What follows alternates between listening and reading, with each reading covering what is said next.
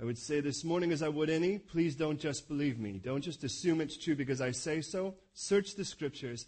Let the Bible have the final say. Now, if you don't have a Bible, please raise your hand, and let's get one to you. And we're going to go into Genesis, the end of chapter 27, and the beginning of chapter 28.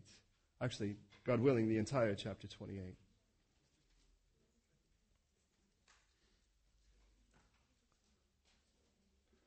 And I want to start with a story that even probably Landon hasn't heard, which would be rare.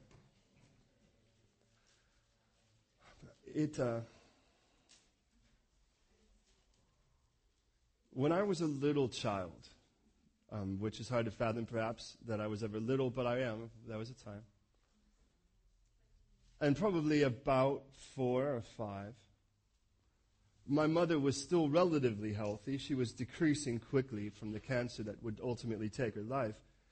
But she was a feisty woman, a feisty woman. And she would work, and she worked cleaning houses that had just been built. So she would clean a lot of the sawdust and all of the stuff that kind of comes with a brand new house. And occasionally, she didn't have an option. She had to take me and my twin sister with her. And I was always the one that, as a boy, that if you were a parent, you would have said something like, we should have had girls. And I was a boy's boy. If there was a tree, I would hang from it. If there was a roof, I would jump from it, that type of thing. And so, I mean, as a 4-year-old or so, a brand new house is just a playground to go and explore while your poor mother's doing her work. And so one of those particular rooms, several rooms away from my mother at this point, and I was never one to see how far I was from her. I just kept going forward, much like my youngest does with me. That I'd find myself in one of those places where my sister and I were, playing some form of game, tag or hide and seek or whatever it was. And I went into one of the closets. And as I went into one of the closets, I closed the door so that she wouldn't find me. And I discovered something I had never knew existed before, something called a quick trap crawl space. Now, what a quick trap crawl space is for people who really don't want to carry their laundry down into the basement. They put it on the floor of their closet, and the moment they close the door, the floor just drops out. Now, if you could imagine what that would be like to be about a 4-year-old child, closing the door, and then whoosh, the ground just leaves you. Well, the basement wasn't fully completed. So basically what happened is I was small enough to fit in a chute that went down this thing, kind of like when a wipeout, and I landed down in the bottom, and it was pitch black. And as far as I was concerned, I landed in another universe. And here I was, it was pitch black, I had no bearings, I had been jostled around so much on the way down that I had to sit down for a moment and just put my hands out to figure out which way was up. I'd never been in the room I was in, and it was so dark I couldn't see anything. Now, obviously at about age 4, it's not a time for you to try to brag about how brave you are. At a moment like that, you're freaked out. That's what you are. And I'll make no qualm about it. And so there I am. I have no idea where I am, and I'm just go, Mom! As any child might in whatever way they would. Now, at that moment, all of a sudden I hear footsteps. And as I hear footsteps, a door opens. And as the door opens, there's my mother standing at the top of the steps. And I realized it was resting my arm. I realized the ground was uneven, and the reason was my hand was on a step. It was actually on the steps that took me on the way up out of the basement. Now, I didn't know that at that point because it was so dark. I was so freaked out that all I knew was I didn't know where I was, and I had no idea how I was going to get out of here. But the comfort came in sort of a threefold. First of all, there was light, and the light brought a lot of clarity to where I was. Second was there were steps. Now, those steps were profound because those steps told me the place where my mother is and the place where I am are only that far away, and they're achievable. I can get from here to there, and the only way I can get from here to there was on these steps. And, of course, the third thing was seeing my mom, which, of course, then brought the safety of knowing, okay, I guess I didn't die at the moment. I think I've actually made it back into reality. Now, the reason I say that is Jacob is in very much a similar situation in this chapter. If you remember in the last chapter, and actually at the beginning of chapter 27, he had sort of gone into a room, pretending to be his brother. He had draped himself in animal fur at the request of his mother. He had wrapped it around his neck, sort of like one of those things when you get in a car crash. And he had told his dad he was Esau to get a blessing that had already been promised him, by the way, by God, and had already been handed to him via the birthright by his brother Esau, who was the older of the two twins. Now, just the same, as he leaves there and his brother shows up to try to fulfill his part of the bargain, he finds out that his brother had gotten a blessing he himself wanted. And now what we read is that this brother, who, by the way, his name means hairy, because that's what he looks like, he's a hunter, so he doesn't have a problem killing anything. I mean, if Jacob were after you, as little as we know about Jacob, he'd be less of a threat than this boy would be, who we know was a hunter. He doesn't have a problem killing things. And what mom says is, your brother comforts himself with this. I mean, your dad says he's dying. No one knows, other than God, that he's going to live at least another 20 years. And your brother comforts himself with this one statement. When my dad dies, I'm going to kill my brother. Now, how would you feel if you were Jacob?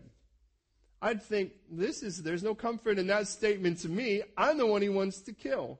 So mom, also not having all of the information, turns to the boy, Jacob, and says, okay, here's the deal.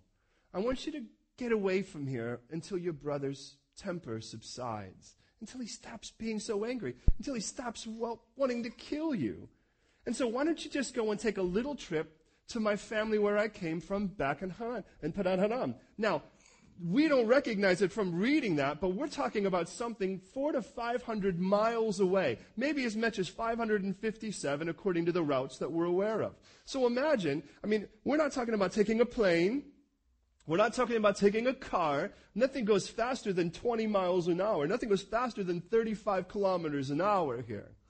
So now think about this. Your mom might as well be telling you, I think you need to go to the moon until your brother calms down a bit. And she says, only a couple days. Don't worry, it'll only be a couple days. And here will be the clue. When your brother mellows out and he stops wanting to kill you, well, then I'll send for you. But why don't you go and get yourself a wife? Now, understand, it appears as if Jacob is at least 40 years old. And he's still living with mom and dad. And mom kind of looks and says, I think it's about time you got yourself a girl. Not only that, this is a good time because you need to get out of here before you get killed. Now, sad as it is, Jacob will never see his mother again. His mom thinks, get him there. Now, obviously, the trip there is going to be so much longer than the time she thinks he's going to stay there. But in the end of it all, Jacob will be there over 20 years for a bride that he desires. And when he comes back, his mom will never send for him. So think about it. How many days do you wait at this house waiting for your mom to send for you? Right? Oh, not today? How about today? Waiting. There's no cell phones. This is someone that's sent on a pony with a letter. And so you think about it, he's waiting and he'll never see his mom again. Now, obviously, both mom and dad, neither of them have all of the information. Pick it up with me in verse 43 of chapter 27. Now, therefore, this is mom speaking to Jacob, my son, obey my voice, arise, and flee to my brother Laban in Haran, and stay with him a few days, until your brother's fury turns away, until your brother's anger turns away from you, and he forgets what you have done to him. Now, if you're familiar with the story, you're aware of the fact mom was the one who came up with the idea. Doesn't seem that she's part of the picture as far as the son is concerned.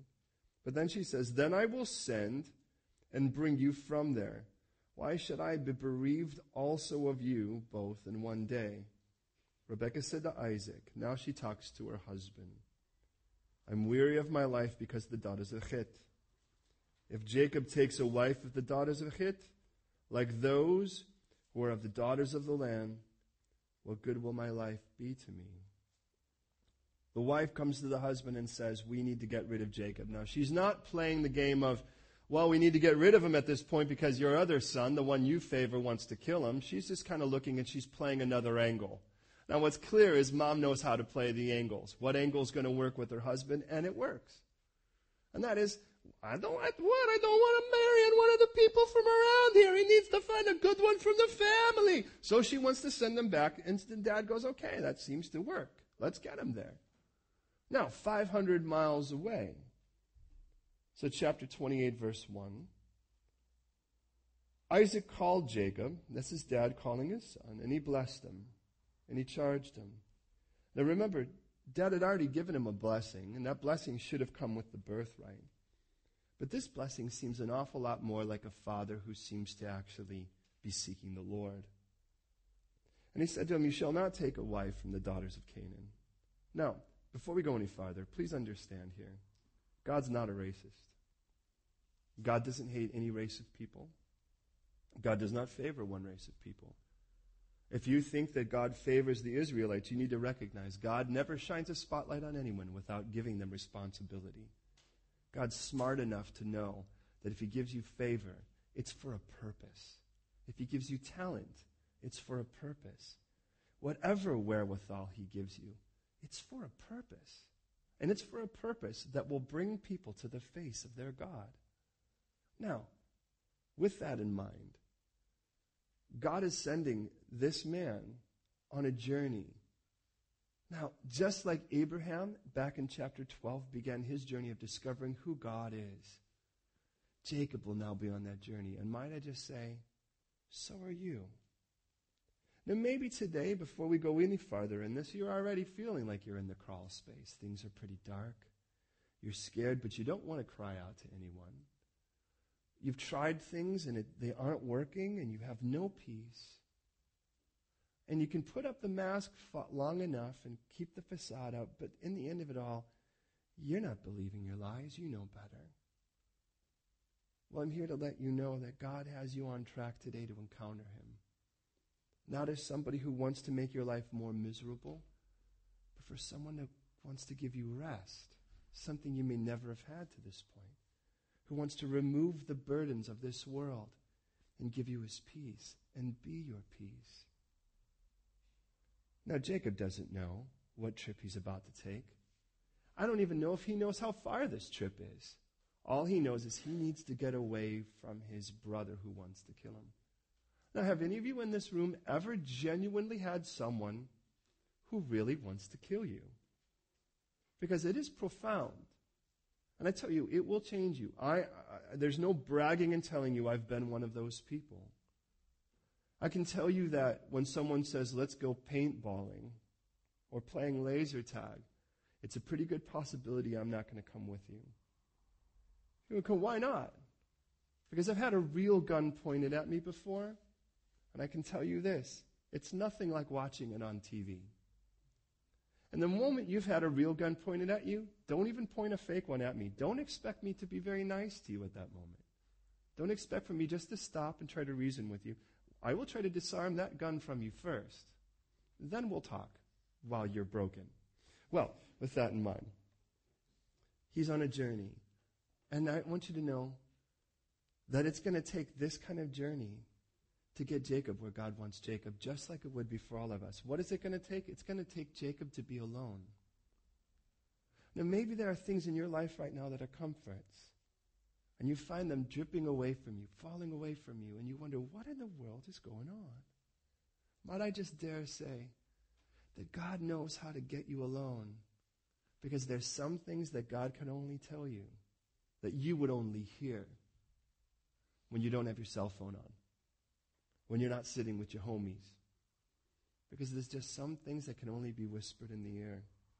Including, by the way, as far as I can tell, I love you. That sounds so different when I'm with my peeps than it does when I'm actually alone, when I need to hear it the most.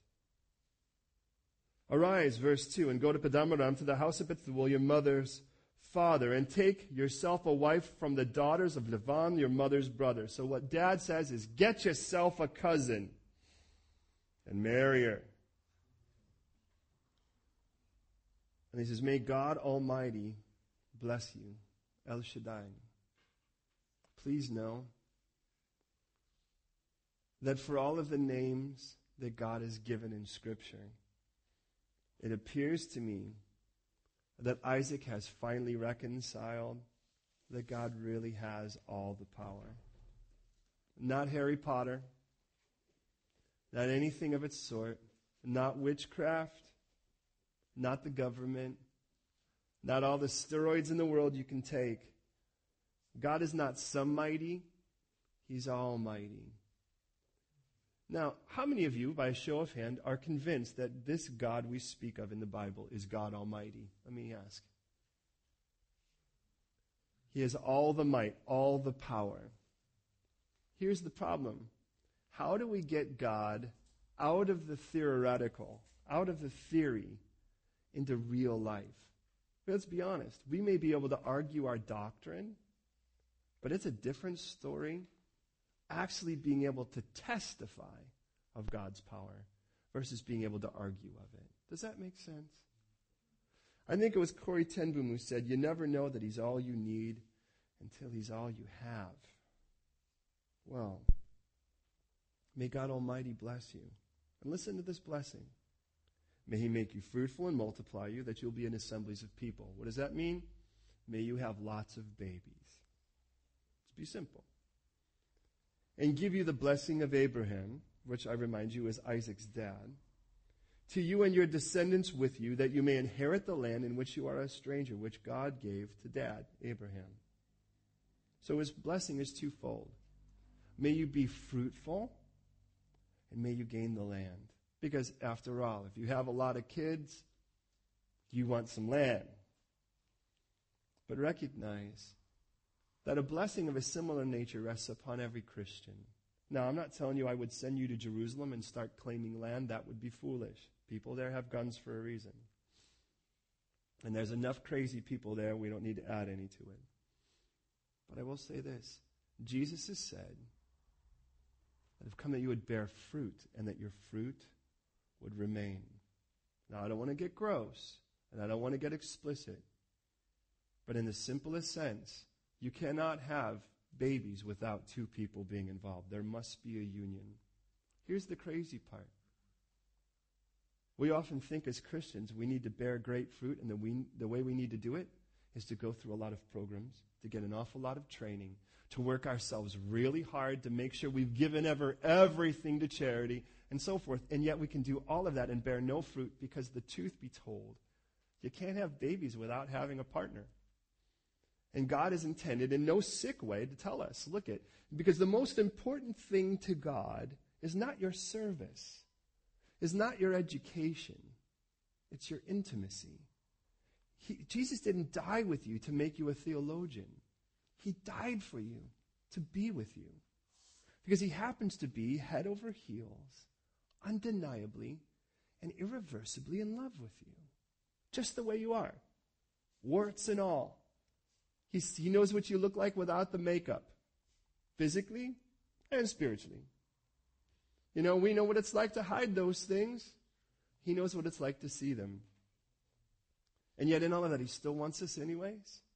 And that to me is amazing.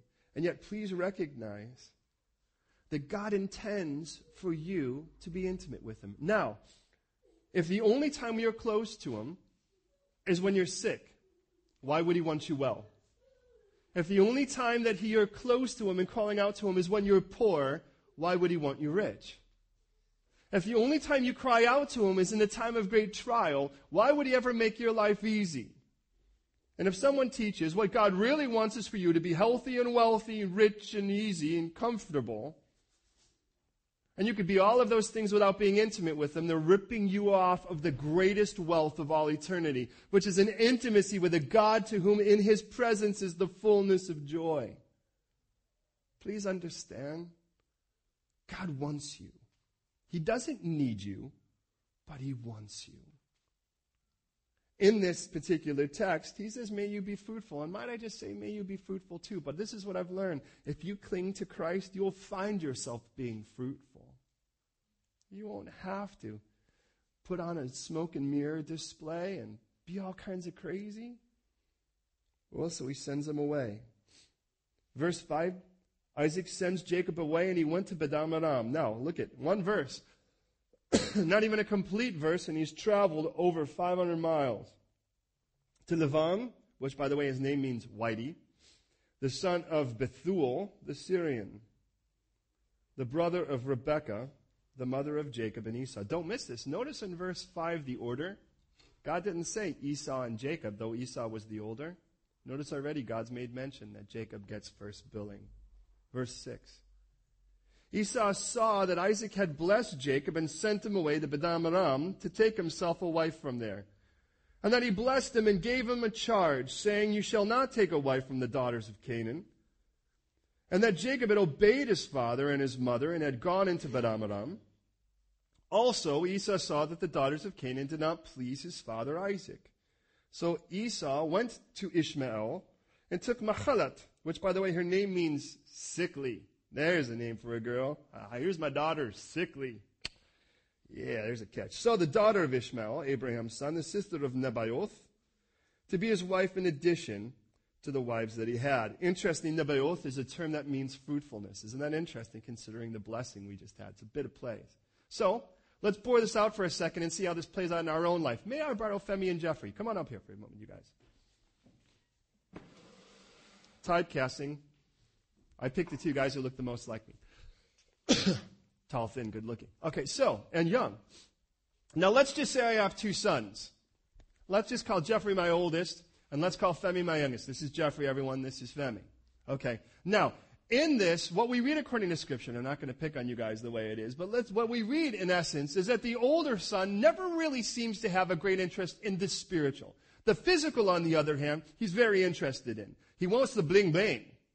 But he's not interested in actually anything that really involves God. And unfortunately, at the moment, that's being played by Jeffrey, which shows how good of an actor he is because he's not like that. So, here's Jeffrey. Now, Jeffrey wants the blessing. So his life is involved in regards to giving me stuff. Now, that doesn't mean Jeffrey couldn't go to church. As a matter of fact, Jeffrey could find a church that's just for Esau's. You know what I'm saying? You know, the church where everything's about God wants you wealthy. Take a look at this. Look at the suit I'm wearing. Look at my car. I got 4 more like it thanks to your giving. Now, give him faith because I need another car because I need one for every day of the week. So, and Jeffrey goes, ooh, that looks good. You know, I mean, family's kind of Christian. We pray a lot around dinner and so forth. And look at my little brother. My little brother, that guy's like fasting. Who fasts, for goodness sake? I mean, why would you not want to eat? So, unless they're serving vegetables. So, all right, so I'm going to try to blend in as much as I can. So what Jeffrey does is Jeffrey goes to church. Now, he doesn't go to the same kind of church. Jeffrey goes to a church that feeds his flesh. A church that says, God wants you to have everything right now. Let's not think about the future. Let's not talk about eternity. Let's not concern ourselves with people going to hell. Let's instead just kind of talk about the now. And Jeffrey goes, hallelujah, I'm all about that. Now, Jeffrey learns a lot of the same language as Femi. Are you with me on this? So, Femi starts praying. Jeffrey goes, whoa, he prays. Well, then I better pray too. God, gimme, gimme, gimme, gimme, gimme. Now, Scripture says that the leech has 2 daughters. Give and give. Now get that. I'd like you to meet my daughters. Give and give. Now anybody that says, no, the idea is give to me. So, we might say today, gimme. So, any guy that kind of talks to you and says, let me tell you what I have. I got gimme and I got gimme. Which one do you want? You pretty much know that guy's a leech. Ladies, you meet some guy and he calls himself a Christian. He goes to church and he says, oh, I'm all hallelujah. And then he goes, gimme, gimme. I'd like to introduce you to Mr. Leach. Get out of there before he starts sucking on you. So, can he say that in church? Yes, he did. So, now, just the whole point of it is we could feed that. And the bottom line is every one of us, before we gave our life to Christ, we were all leeches, whether we'd like to admit it or not. That's who we are. We size people up. Nice to meet you. You got a lot to offer me. It's really nice to meet you. Sort of nice to meet you because you don't have as much. Now, get the idea on that. And so, Jeffrey's praying, just like Femi is. You know, Femi goes, well, he says, all right, I'm going to give, man. I'm going to give to poor people here and there, and I'm going to give to, and Jeffrey goes, now, how do I work this one? I know I'll give him places where whatever I give, I get more back from. That's going to look really good. And so Jeffrey goes, you know what? Ooh, that newspaper is going to come around here, that reporter. I'm going to make sure that wait a minute, as they're taking that picture of the person, I'm going to position myself right here, and I'm going to be buying a big issue just as they snap that photo. Just so they can look, family, look, there I am in the paper. Look at that. Ooh, just call me a martyr. I'm just giving up everything, right? Here's the problem with positive peer pressure. As the dad, I'm praying, and they're like, well, we need to pray. I'm like, why not? I want to give you everything. And he's like going, I want to give you everything. He's like, yes, I want to give you to get everything. Now, he added a couple words, but it means, in his own mind, it means kind of the same thing. And what happens is, excuse me, somewhere down the line, something happens. Don't worry, you won't be up here all night. So, something happens where all of a sudden you see something profound happen, and there's a delight. Now, here's the problem. If Jeffrey's mindset isn't about following the Lord and he's not the center of the universe, if in Jeffrey's mind, God is like a moon that orbits the earth, his world, so that whatever God, God's sort of his MasterCard, not his master, just to give him what he wants. He's going to try to fill in that gap and try to step up. And what he's going to do is he's going to step up with the best he could come up with, but it's still almost. And in Christianity, almost doesn't count. Christianity is not like a hand grenade. You can't have an almost Jesus and be almost saved, and that's almost good enough. And the other, there's no almost heaven. And so what happens in the text here, what we read is that this guy, Dad says, look, don't go marrying an unbeliever. I don't want you doing that. Because if you marry an unbeliever, you've already sucked into their God system already. That's clear.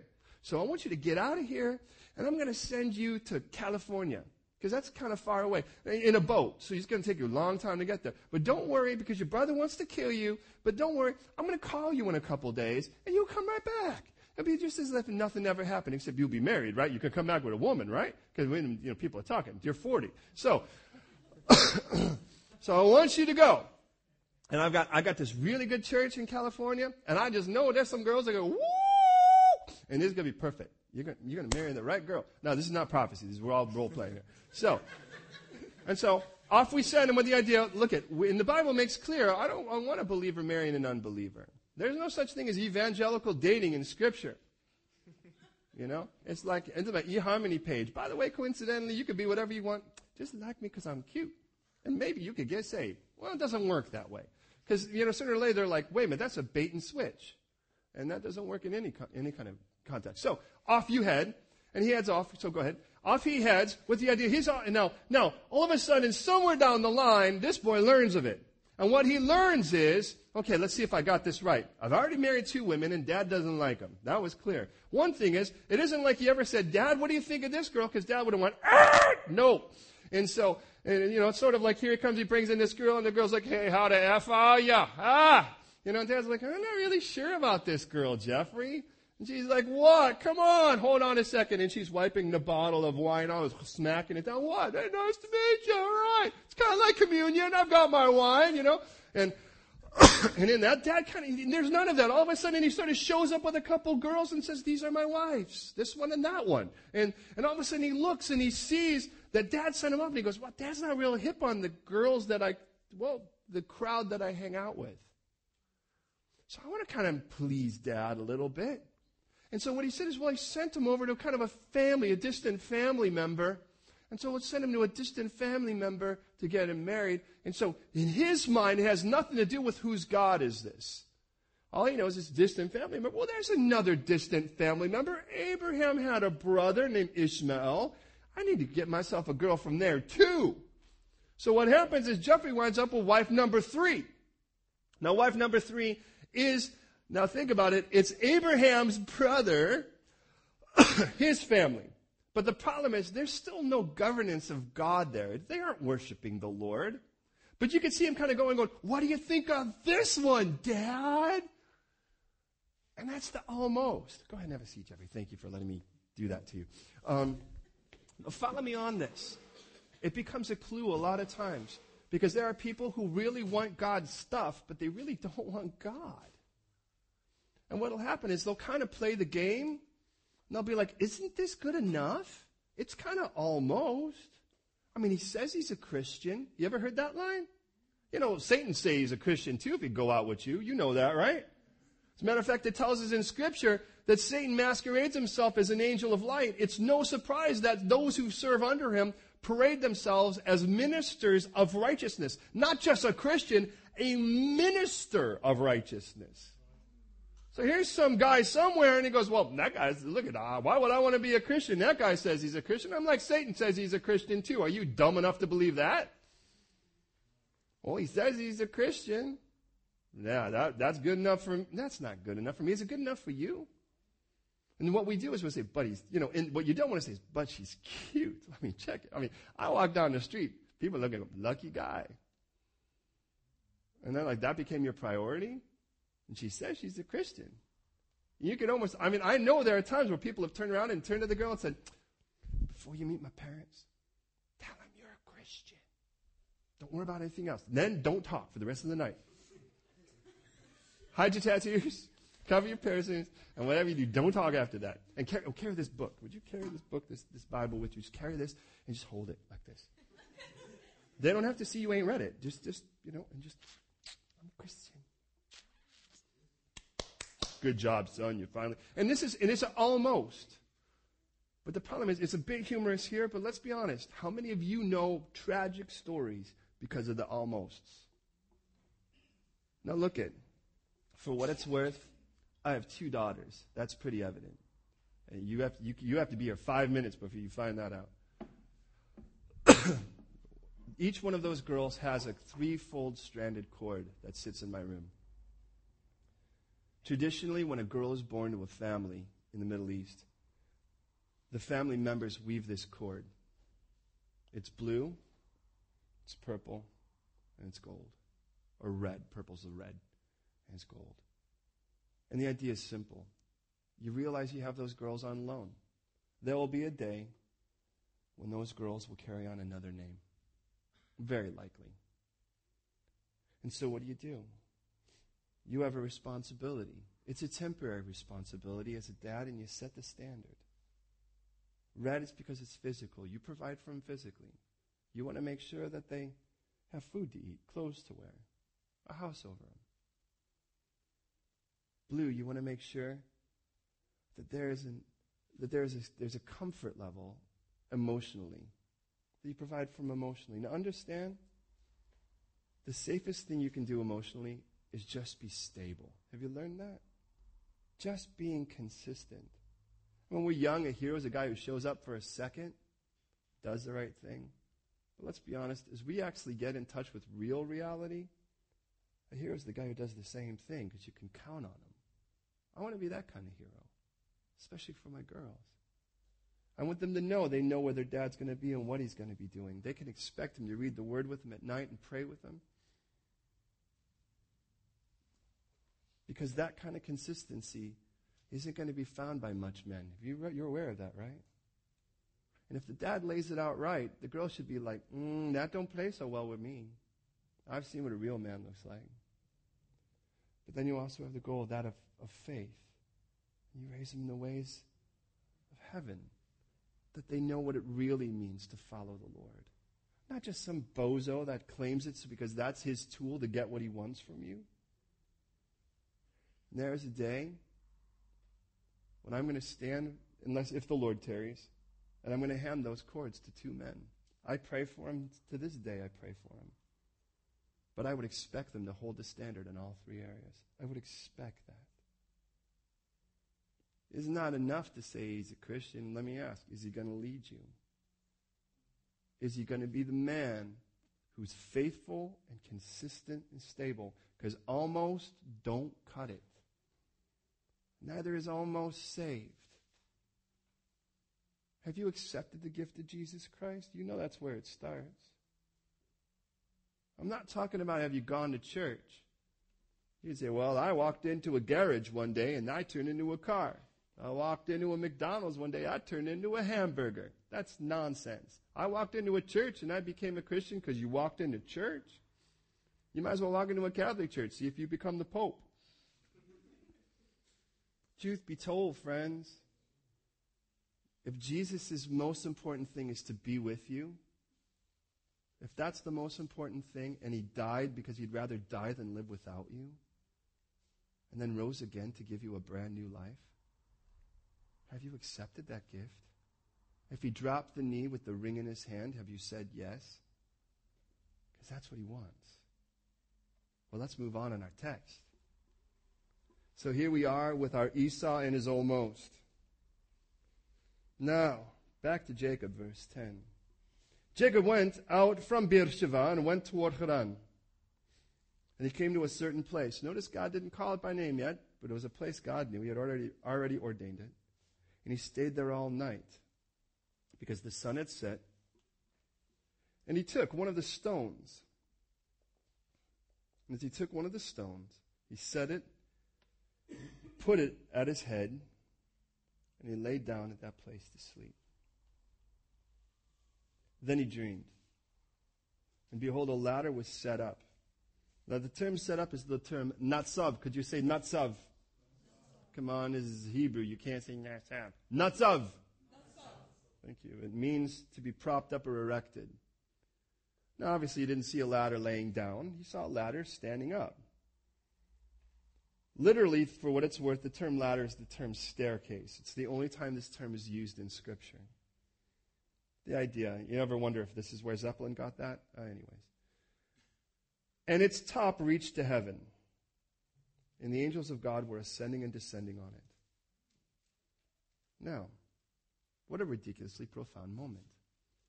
I can't help but think about what it was like sitting in that crawl space for a moment and seeing that door open.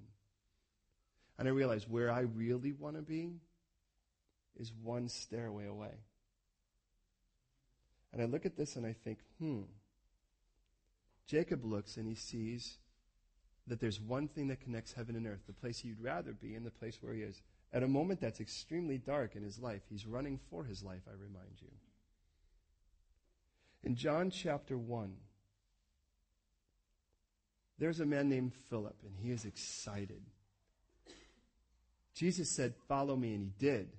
And Philip then turns and he goes and gets a friend. His friend's name is Nathaniel. By the way, if your name is Nathaniel, the name means gift of God. So you're like, I'm a gift of God. Well, you are, at least by name. So, and he says, come on. We have found the one the Scriptures wrote about, the Messiah. I think we found him. And of course, Nathaniel is an honest skeptic, right? He says, well, who is he? And he says, well, his name is Jesus of Nazareth. Yeshua, Nazareth. And he goes, Nazareth?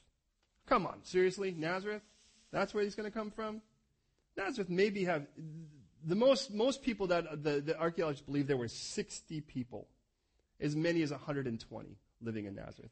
I mean, this is where the Messiah is going to come from. He's going to come from this place. It's like little Snoring or something where you go, wow, does that place really exist? And you go, okay, well, and I love the fact, again, that Philip doesn't argue. He just says, well, come and see for yourself. So he comes and sees. Now, on his way, Jesus sees him and he says, now there's an Israelite in whom there's no deceit. And Nathaniel's like, whoa. Do we know each other? Right? How do you know me? Did Philip tell you that? And he says, look it, I saw you when you were under the fig tree. And if you read that, you kind of go, well, that's a little strange, right? Because then he just falls to the ground and goes, oh, you're the king of Israel. And he's like, whoa, okay, fig tree, that was what did it. But God knew that was what it took for Nathaniel to believe. He knew what it was. And if there is something, he'll hit you with it because he wants you. But then after that, the profound statement Jesus makes when he says, wow, that's what it took for you to believe, Nathaniel. Let me tell you what. You will see the angels of God ascending and descending upon the Son of Man. Wait a minute. According to Jesus' own confession, this ladder, this stairway we see here, was Jesus himself. And I think, how ridiculously profound. The one thing that will get me from where I am here on earth to where I want to be there in heaven. And there's only one route. He didn't say he saw a bunch of ladders, but only one. And the only way was the Son of Man, Jesus the Christ, as Scripture profoundly tells us. Now look at this. With that in mind, look at how this goes. He sees this place. and he sees these angels ascending and descending, I tend to look at it a little bit more like an escalator. You know what I mean? It's like I kind of see them just kind of riding it up and riding it down. Kind of like Angel Station, you know? You think that one's long? Check out the one to heaven. So, it says in verse 13, behold, the Lord stood above it and said, I am the Lord God of Abraham your father and the God of Isaac. The land in which you lie I'm going to give to you and your descendants. And your descendants will be as the dust of the earth, and you shall spread across the west and east, the north and south, and in you and in your seed, singular, all of the families of the earth shall be blessed. Behold, I'm with you, and I will keep you wherever you go. And I will bring you back to this land, for I will not leave you until I've done what I've spoken to you. Now, there's a part of you that thinks, wait a minute, but when you've finished it, you're going to leave? The whole idea of it is, look at all of this stuff you think is impossible at this moment. I will never leave you for the whole process. There will never be a moment I'm not going to be with you. Now, get the idea here. Remember, he's running from his brother. Now, which one of you thinks, probably my brother will calm down in a couple of days and I'll come home? Do you really think that's going to happen? Doesn't it seem that Jacob is operating from that thought? It's like, my brother wants to kill me. The farther I get away from here, the better. And all of a sudden, the Lord shows up at this dark moment while you're in that crawl space. And he says, hey, man, I love you.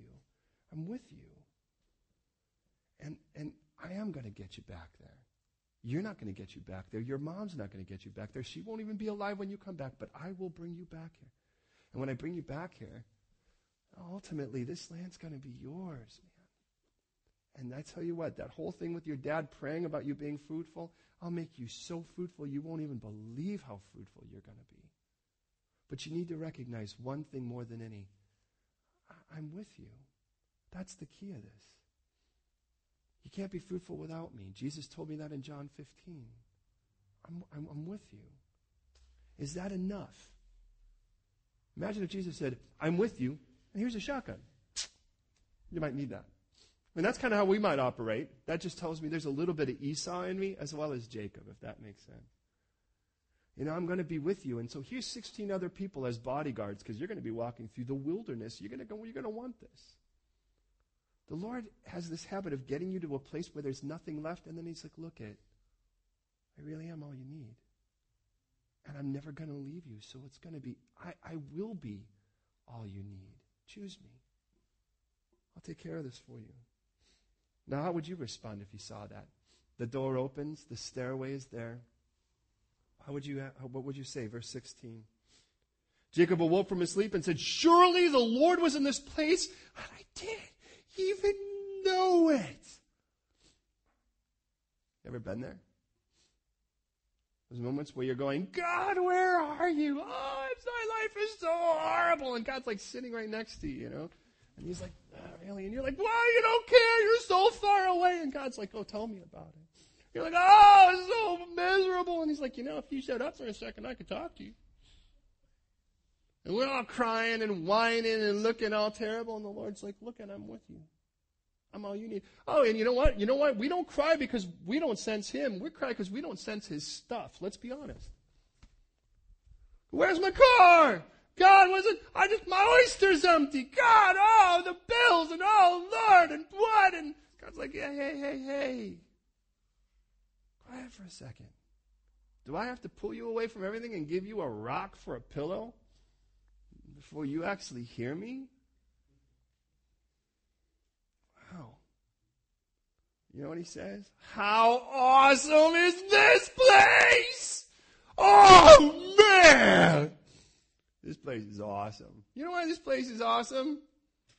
Because that's a cool rock. No, of course not. Because God is there. What makes any place awesome? God's presence. What makes any place holy, according to Scripture? Let's just take off your shoes to Moses, right? The place you stand is holy. Why? Because God's there. See, nothing makes anything holy without God's presence. And the only thing that makes anything holy is God's presence. I want to be holy. God says, look, just be with me. We'll take care of that. And then he looks and goes, oh, this place is awesome. This is none other than the house of God. This is heaven's gate. Whoa. The way to get to heaven is through this place. This is where God dwells. This is where God dwells. this place, this ladder. This is where God dwells. This is the gate to heaven. That sounds just like Jesus, doesn't it? This is where God dwells, says Jesus, and the Father are one. And then he says, no one comes to the Father except by me. No, why would you want another way? Could you imagine?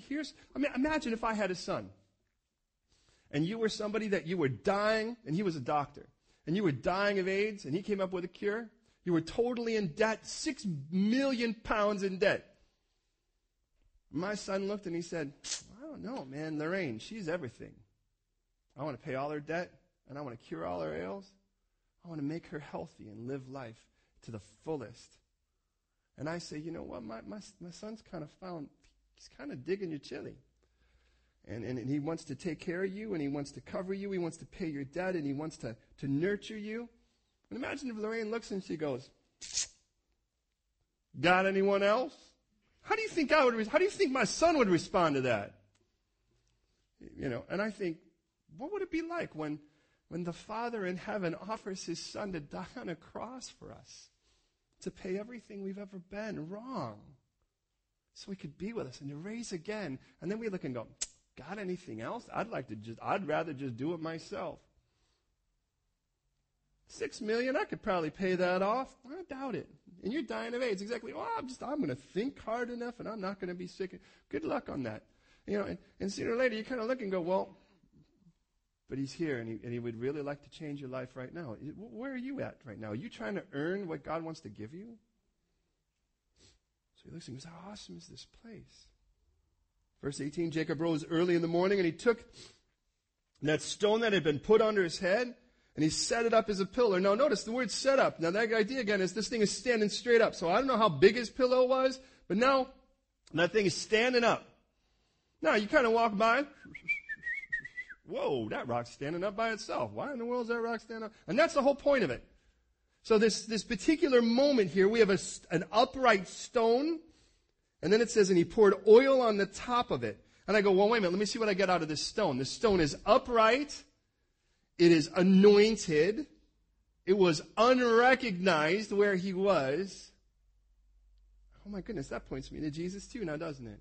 It was the stone the builders rejected. They didn't acknowledge it. The term Christ or Messiah is the term which simply means anointed. And in John 1:11, we read that he came to that which is his own, and his own did not receive him.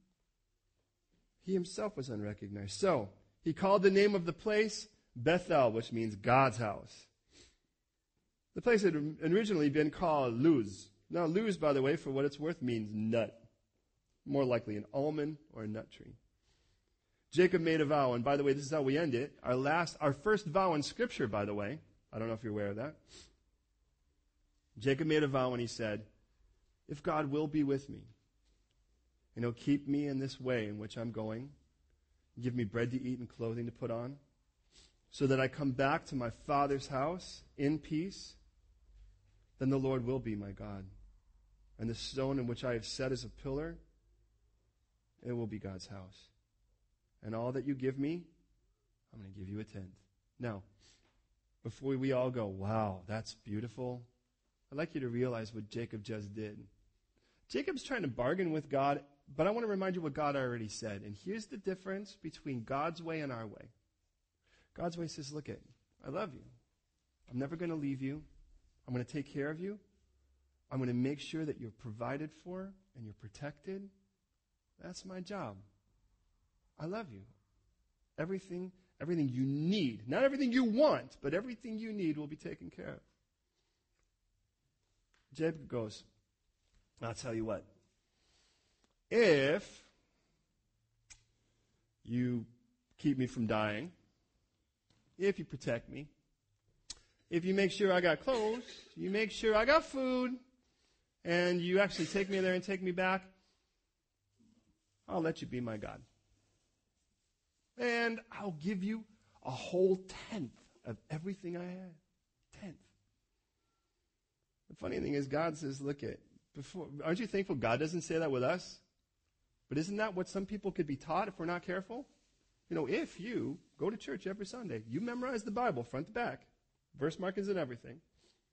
If you make sure that your life is one in intense poverty, if you make sure that you've always given to kind people, and if you had one coat and someone was cold, you gave it and you froze yourself, so at the end of it all, you're walking barefoot because your socks, you handed those over to children too. In the end of it all, and you made sure in the end of it all, you basically just live off of what you find in a garbage can or on the street, then maybe I'll be your God. Is that where you're at today? Because in this, what we read is that God, we read it this way. We loved him because he first loved us. See, if God waited for us to love him first, it would never have happened. Are you aware of that, right? God's like, look, if you love me, then I'll die for you. Could you imagine if that's where God was? That's where we would be. Let's be honest. You prove your love, and then I'll respond. Now listen as we close this up. This is what separates being a Christian from everything else. This right here. You see, no matter where we start, whether you're a Buddhist or a Hindu or a Muslim, and I'm not going to pick on anything, I'm just going to pick on everything. And the idea is simple.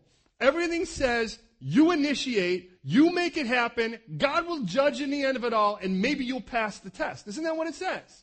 You make it happen.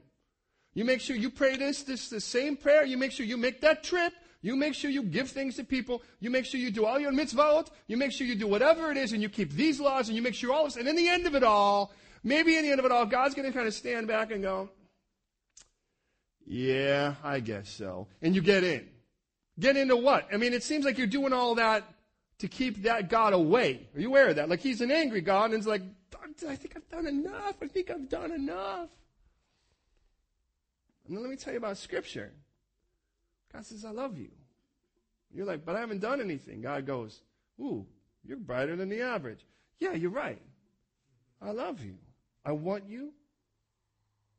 And come to me as weak as you are, as broken as you are, as scared as you are, as empty as you are, as full of regret as you are, as heavy laden as you are, as disgusting and disgusted as you are. Come to me the way you are, because that's the way I knew that when I got you. I died for you before you were ever born. I knew we'd be at this point. Look come to me that way. I love you way too much to not take you the way you are, and I love you way too much to leave you that way too.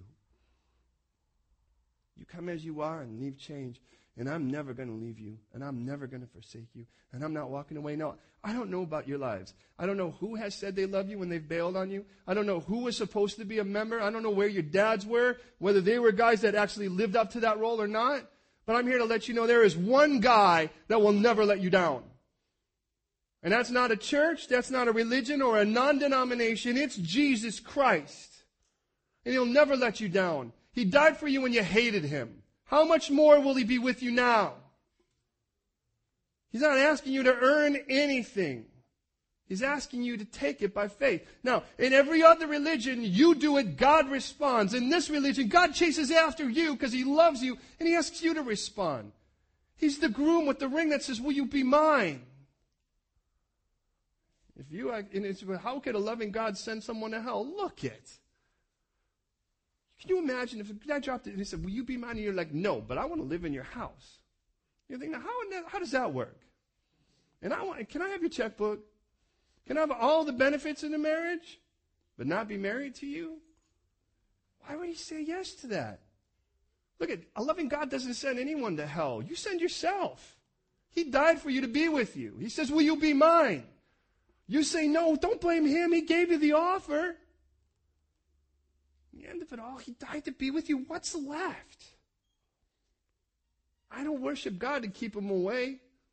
I worship God because he's near. And you know what I think? How awesome is this place that he would be here in a nursery. Well, we all sit together and go, okay, now what? Now we're going to pray. But let me ask you something. How's your theology? I mean, your real theology, not the stuff you argue, the stuff you live. Are you living with a God that you recognize? Because if you're living kind of going, where are you? But in the end of it all, he's sitting right next to you, and you're like, where are you? God, I don't know where you are. And everyone else is looking and going, where is that God of yours anyways? And there you are freaking out. And the Lord's like, looking, it's my job to take care of you. How am I gonna? He's like, you'll never rest that way. You rest in me. Now you've lived in an almost life. You've learned the language and stuff, but you've never really said yes to the groom. Hey, there's a lot of churches out there, and I'm not telling you we're the church. I'm telling you we're part of the church. Have you lived an almost life but never said yes to the groom? You're almost in the wedding party. You're almost the bride. And then you're not married. Today I'd like to say you could be everything. That's your choice. Will you pray with me?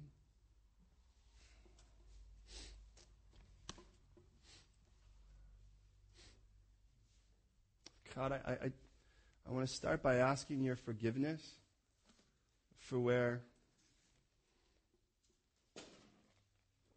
we've been content enough with almost. Read a couple things, stand up, sit down, kneel, pray a couple prayers, but not really say yes to the God who died to be with us, to redeem us of all of our wrong, so that we could stand innocent before the Father in love, who wants to adopt us as his own. And perhaps today, more than ever, the Lord has made that clear to you. Perhaps today, you recognize God's putting upon you the burden of responding. Will you say yes? Perhaps today, you're in a dark place. Kind of don't know where you are in life, and you're afraid.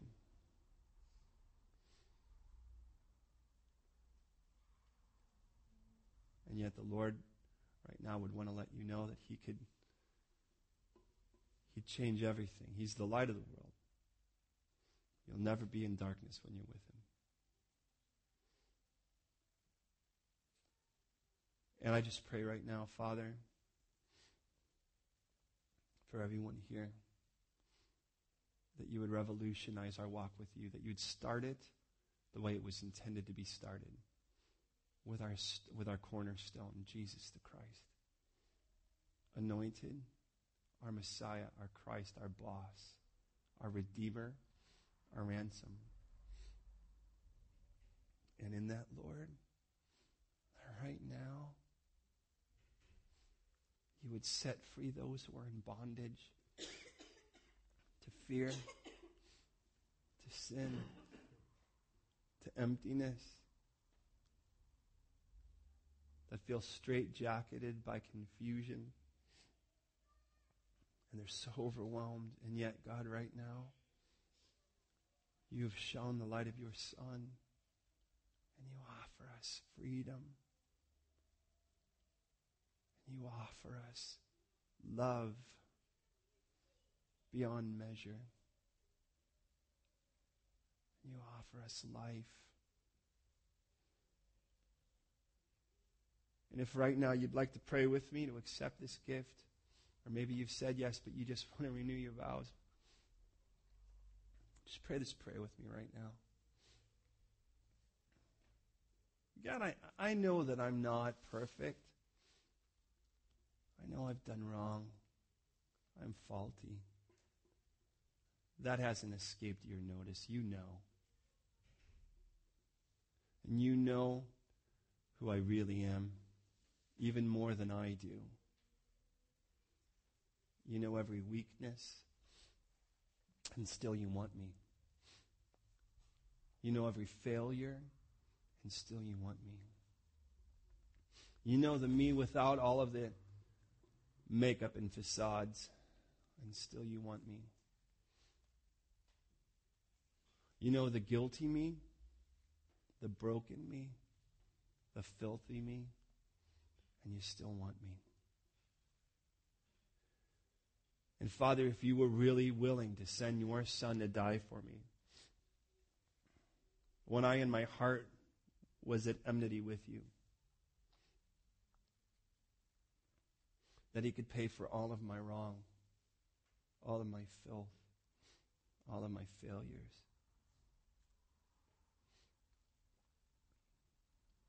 And I I say yes. And if that same Son, as you've made clear in Scripture, and even promised over a millennium beforehand, was raised again, that I could have the new life of a resurrection, that I could have the intimate walk with you, that I could be made that new creation and live a new life, not encumbered anymore by those bondages, then I say yes to you. And I don't want to give you a tenth. I want to give you all of my life. Not just the garbage, not just the rubbish, but all of it. That you would be everything to me. And that right now you would remove the burdens in my heart and bring peace. That you would remove the exhaustion and bring rest. That you would remove all of the pain and the grief and the regrets, and you'd replace them with joy. And that today I could fall in love with you like you've fallen in love with me. And that my life would be a celebration of your love, even as you rejoice over me with singing. So here I am. I'm yours. In Jesus' name. And if you agree, I ask you to say, Amen.